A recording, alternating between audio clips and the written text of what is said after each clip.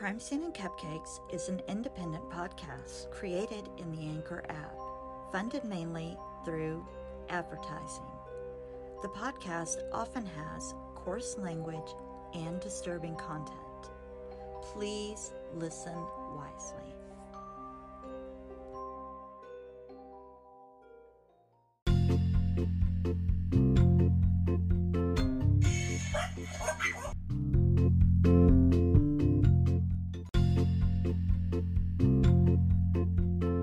Hey true crimers and dog lovers, it's Marianne, dog mom, baker, true crime podcast maker, and now we are going to have a talk about dogs in the law. And I figured we would have to start with one of our biggest, brightest, and most amazing stars. Now, I have had the honor of seeing this dynamic duo in action. In fact, when it comes to this burly Labrador, I would say his snoot brings all the forensic anthropologists to his yard, wherever that yard might be. Now, Paul Dostie, retired Mammoth Lakes homicide detective, behaved in a typical manly style when his wife first brought Buster, the Labrador, home.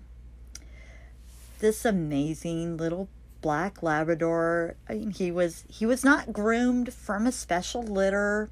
He wasn't scrutinized and then chosen. Paul's wife wanted a puppy, so she brought home Buster, an adorable black wriggly little Labrador. And Paul behaved as a guy typically does. We don't need a damn dog. I am not paying attention to this dog. I don't want anything to do with it.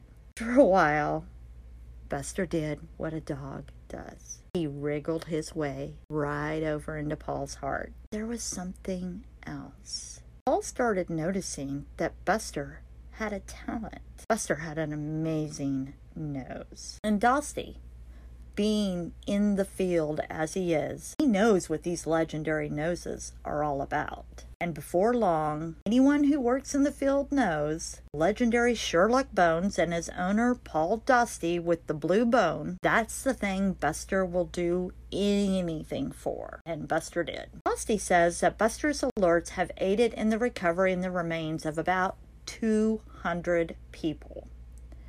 And he calls Buster his 1 in a million dog. Maybe, but he's far from the only dog doing this kind of work. Increasingly, law enforcement investigators across the country are putting their faith in dogs like Buster to help find remains, bodies and bones and blood from the missing and the murdered. Cadaver dogs, as these specially trained canines are called, or human remain detector dogs. We have talked about that in a past episode. These dogs have been used in searches after the terror attacks of September 11, 2001, and to help find victims of natural disasters such as Hurricane Katrina. And what a lot of people don't realize is after the terror attacks of 9/11, as the dogs were looking to find the victims, the dogs became so depressed. I mean, it just absolutely heart-wrenching. And the dogs had become so depressed because body after body after body they would find, and they were hoping to find someone alive. I mean, these dogs, you could see it weighing on them, that searchers began taking turns to lay in the rubble themselves and let the dogs find them so that the dogs could actually find a living human to help aid in the dog's depression. So I don't think people realize that this does weigh on the dogs as much as it does the humans. More recently, these dogs have helped convict some murder suspects even when no body is found. Trainers and some forensic scientists say dogs can detect human residue that's been left behind in a trunk or a blanket or a tarp or even a temporary grave. In some cases, the dogs also help pinpoint where area and soil can be tested with increasingly sophisticated detection devices. Now, these devices will test a substance called adipocere. And that adipocere can be tested that shows that a body had been there previously. Now, these methods do have some controversy. So it's been a little bit difficult getting those through the court systems. But the courts are catching up with the technology. And proving what these dogs know is not easy. If only Buster could talk. So as we had talked before, how dogs would alert by sitting. Well, after Buster had lost his leg, he would then walk in circles and nose. And he would sometimes have to make noises because a lot of times it would get busy out in an area. As we have said, it's never an isolated situation, as they sometimes show in these news articles. And we will talk about this article a little bit later. But these dogs are it's never that isolated situation that it shows a lot of times on TV. So there are times that Buster would sometimes give a sound, but most of the time we want the dogs to not do that. That is not an alert we want the dogs to give. And so Buster would rock a little bit, kind of nosing it. And Dostie and Buster were an amazing team. As a reward, Dostie tosses Buster a blue rubber toy. That's his bone. And we were going to have pictures of this. It's the cutest, most adorable thing in the world. It's a blue rubber bone that he's been holding behind his back. Dostie would always walk with the bone behind his back. Buster wouldn't get the bone, wouldn't get to see the bone until Buster did his job. And he'd always reward Buster with a good boy and the bone. And Buster was a beautiful, adorable, good boy. He would light up every room. To the untrained eye, it might seem that Buster is simply barking for that toy. But this routine has helped unearth the remains for so many crime victims, to missing Americans lost in World War II in battles of Europe, on the South Pacific island of Tarawa. Dostie and Buster's travels to former war zone, to the History Flight Inc., a non-profit foundation whose mission includes finding tens of thousands of fallen American veterans whose bodies were never recovered. Among others, Buster helped find Lieutenant Robert Finstermacher, an Army Air Corps pilot whose plane crashed in Belgium after being shot down in 1944. Last year, his family gathered as he was laid to rest nearly 70 years later in Arlington Cemetery. Now we can finally say to Robert, welcome home. You served your country and family with honor and made us proud. The pilot's great-nephew, Robert Finstermacher Jr., said at the funeral as he thanked Buster and Dostie and other search volunteers. History Flight volunteers also used ground-penetrating radar, which is a sonar radar that we will use periodically. So when you see, again, Hollywood changes things, that is why a forensic anthropologist is so important to this part of the job. But what they will do is you will have your cadaver dog, and then you will also have augers, and you will have radar, and you will have different equipment. So it's so much more than a dog and a shovel. But other searches are much simpler. Just the handlers and dogs walking on foot mile after mile to find a body. That was how Deborah Pullman, now a retired specialist with the Maine Warden Service, and her German Shepherd Alex, found the body of a Canadian woman named Maria Tanishuk in 2003. Police later determined she'd been shot in the head, execution style, by her husband, David Tanashuk. We had worked so long, for so many days, a lot of long, hard searches, Pullman says. You've sort of thrown yourself into the numbness, and you convince yourself you're not going to find what you're looking for. Then, during another long day trekking through a forest outside Miramichi, New Brunswick, Pullman recalls how Alex ran to her as if to say, Hey, I got this. Come here. Come, follow me. And Pullman pulled back some brush and saw a green fabric and signs that there was a body underneath. And she says, my pulse must have shot up over 200 that day. That find was a break in a case that led to David Tanashuk's conviction. Local police departments have been reluctant to use the cadaver dogs for searches because of their trainers are a lot of times volunteers. But that's been changing as dogs' trainings have becoming more standardized. As we've talked before, again, certifications here are requiring over 2,000 hours worth of training. There is a reason for that. That is so the courts will accept this. This is not a novel thing. It is so the courts will accept what our animals are doing. It is to make this an accepted science. That is why I push for this so hard.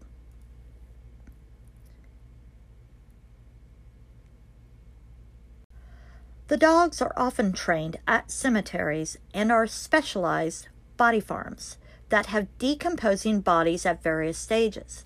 I know everyone is aware of the body farm in Tennessee that was initiated by Dr. Bill Bass, which some of you may not be aware of.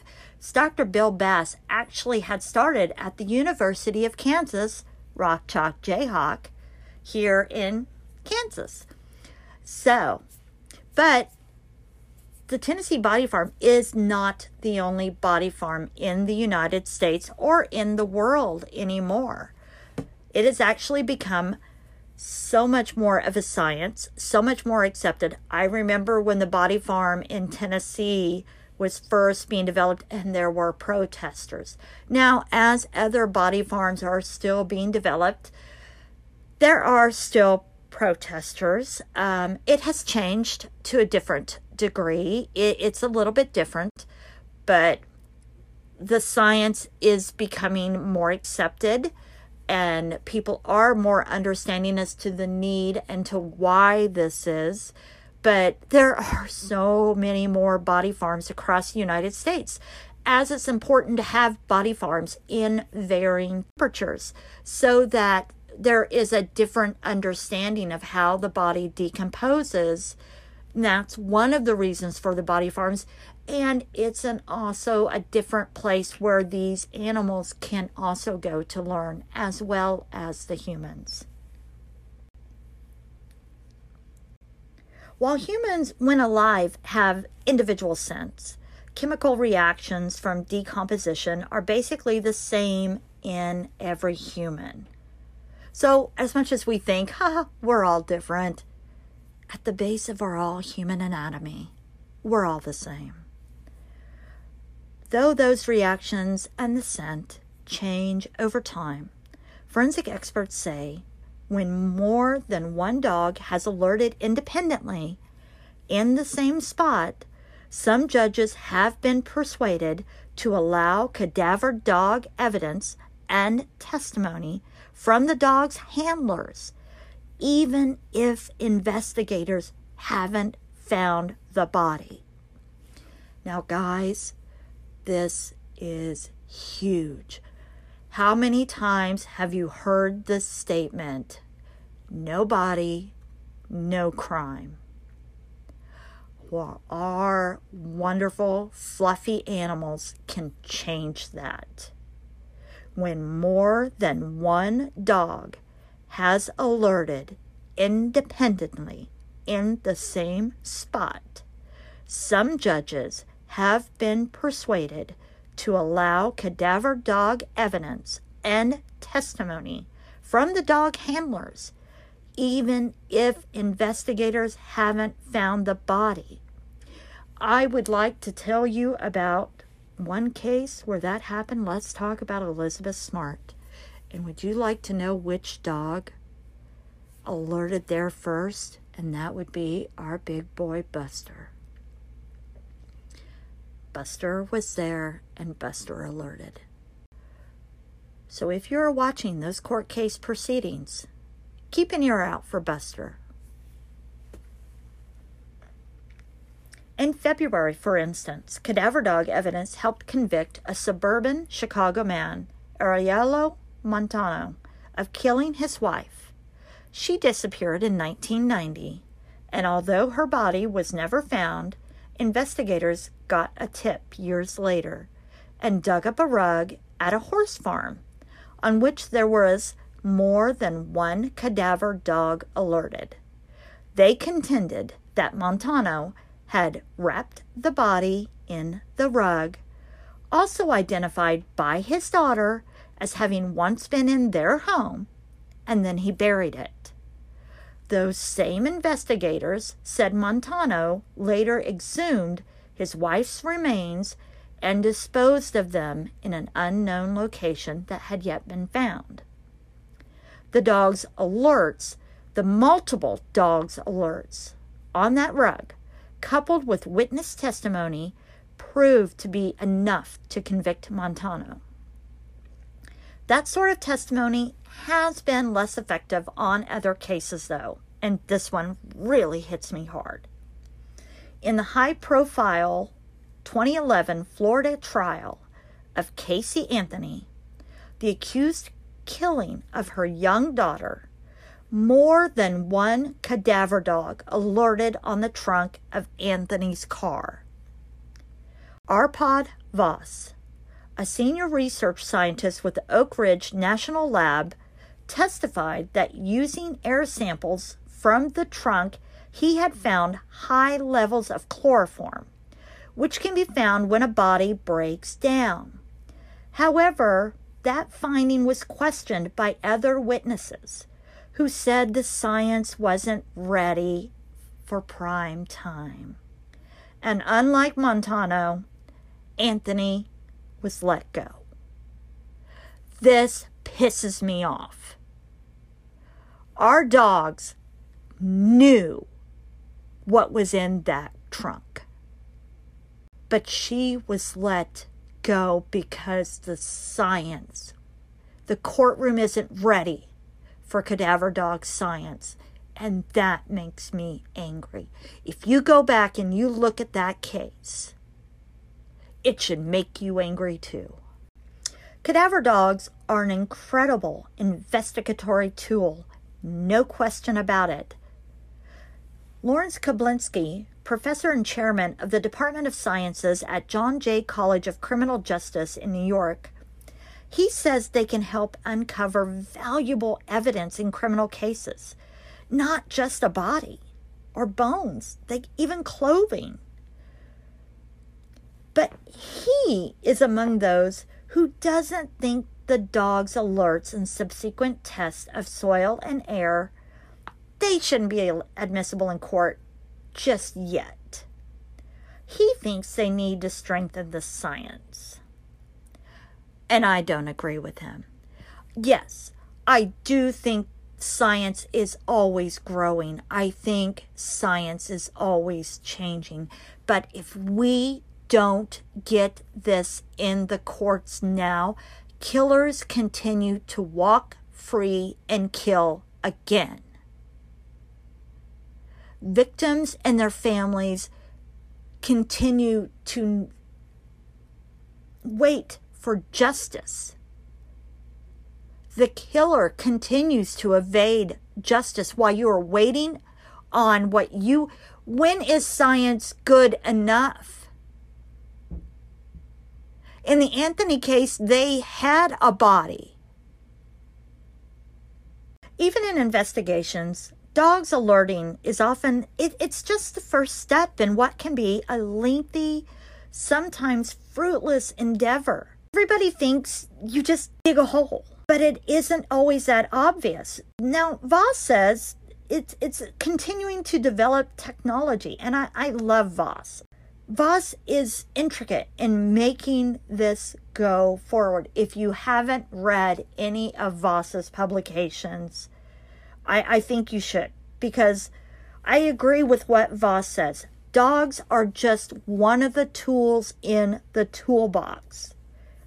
As Voss states, clandestine graves have chemical markers that are associated with human decomposition, and buried bodies create a chemical plume that runs downhill from a grave. And these dogs in the toolbox are important. And I understand that cost is a huge factor. That's why these dogs are so important. Remember us talking about olfactory receptor cells? That isn't a pie in the sky mentality as Koblinski seems to think it is. It is a tangible piece of evidence. It has been proven. These dogs have been able to smell COVID. These dogs are able to smell cancer. Why does Koblinski not think they can smell where a body was? Cost is a factor. In Plumas County, California, Buster and 2 other dogs have alerted on an outdoor well on separate occasions. The well is near the home where 13-year-old Mark Wilson was living when he disappeared in 1967. Wilson has never been found. Now, Plumas County Sheriff Greg Hagwood can't be sure the body is in that well, but he thinks it's worth investigating. So much so, he believes in Buster so much that he has asked for assistance from the Federal Bureau of Investigation, which in turn believes in Buster so much that they have offered their forensics team. The Sheriff's Department, however, still must foot the estimated $96,474 to excavate and restore the site, which is in front of a home. Now, that's not a small amount of money in a county once that had been really busy with logging and the lumber, and it's been hit by hard economic times. So people think, I hear this a lot in the Murray case, when they think a body might be somewhere where you just go dig it up. Well, there are repercussions to that. You can't just do that.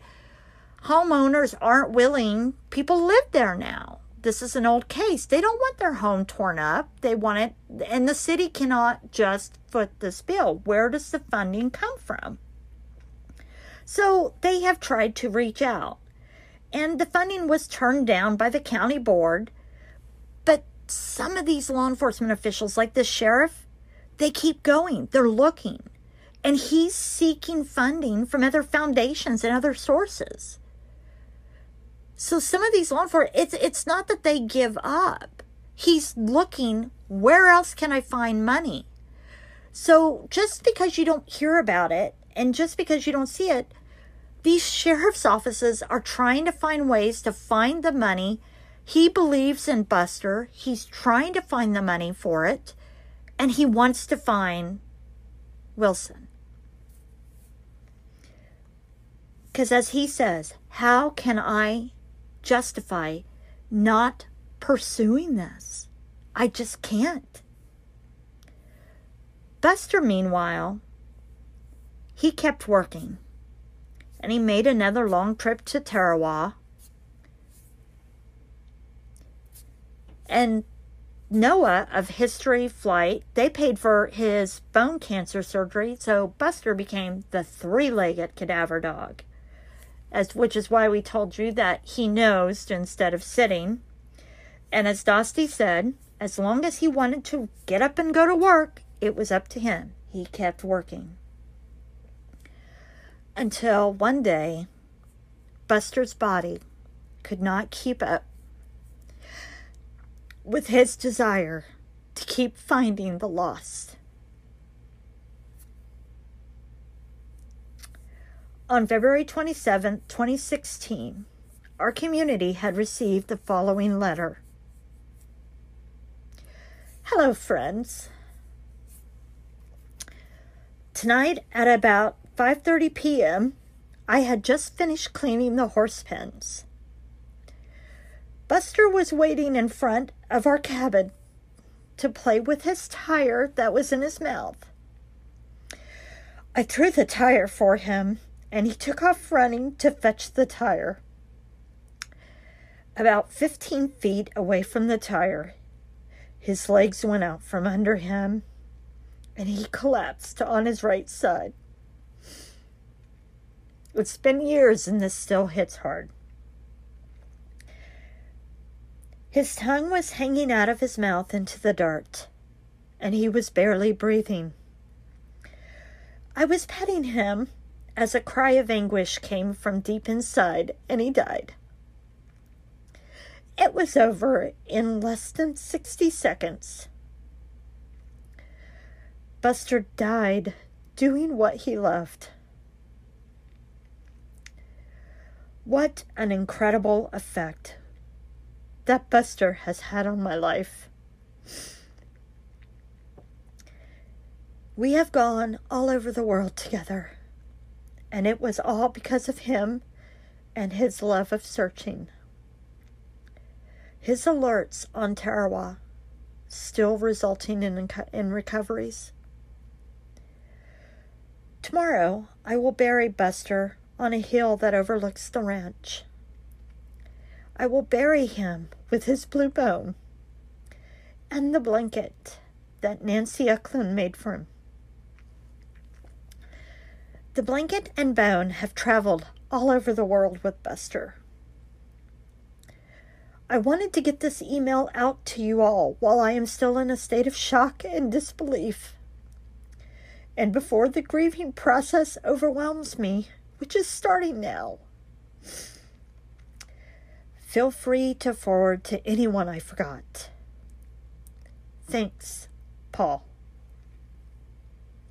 I wanted to share that with anyone who is interested in Paws in the law, because Buster was a leading example, and Buster finished his final call that day.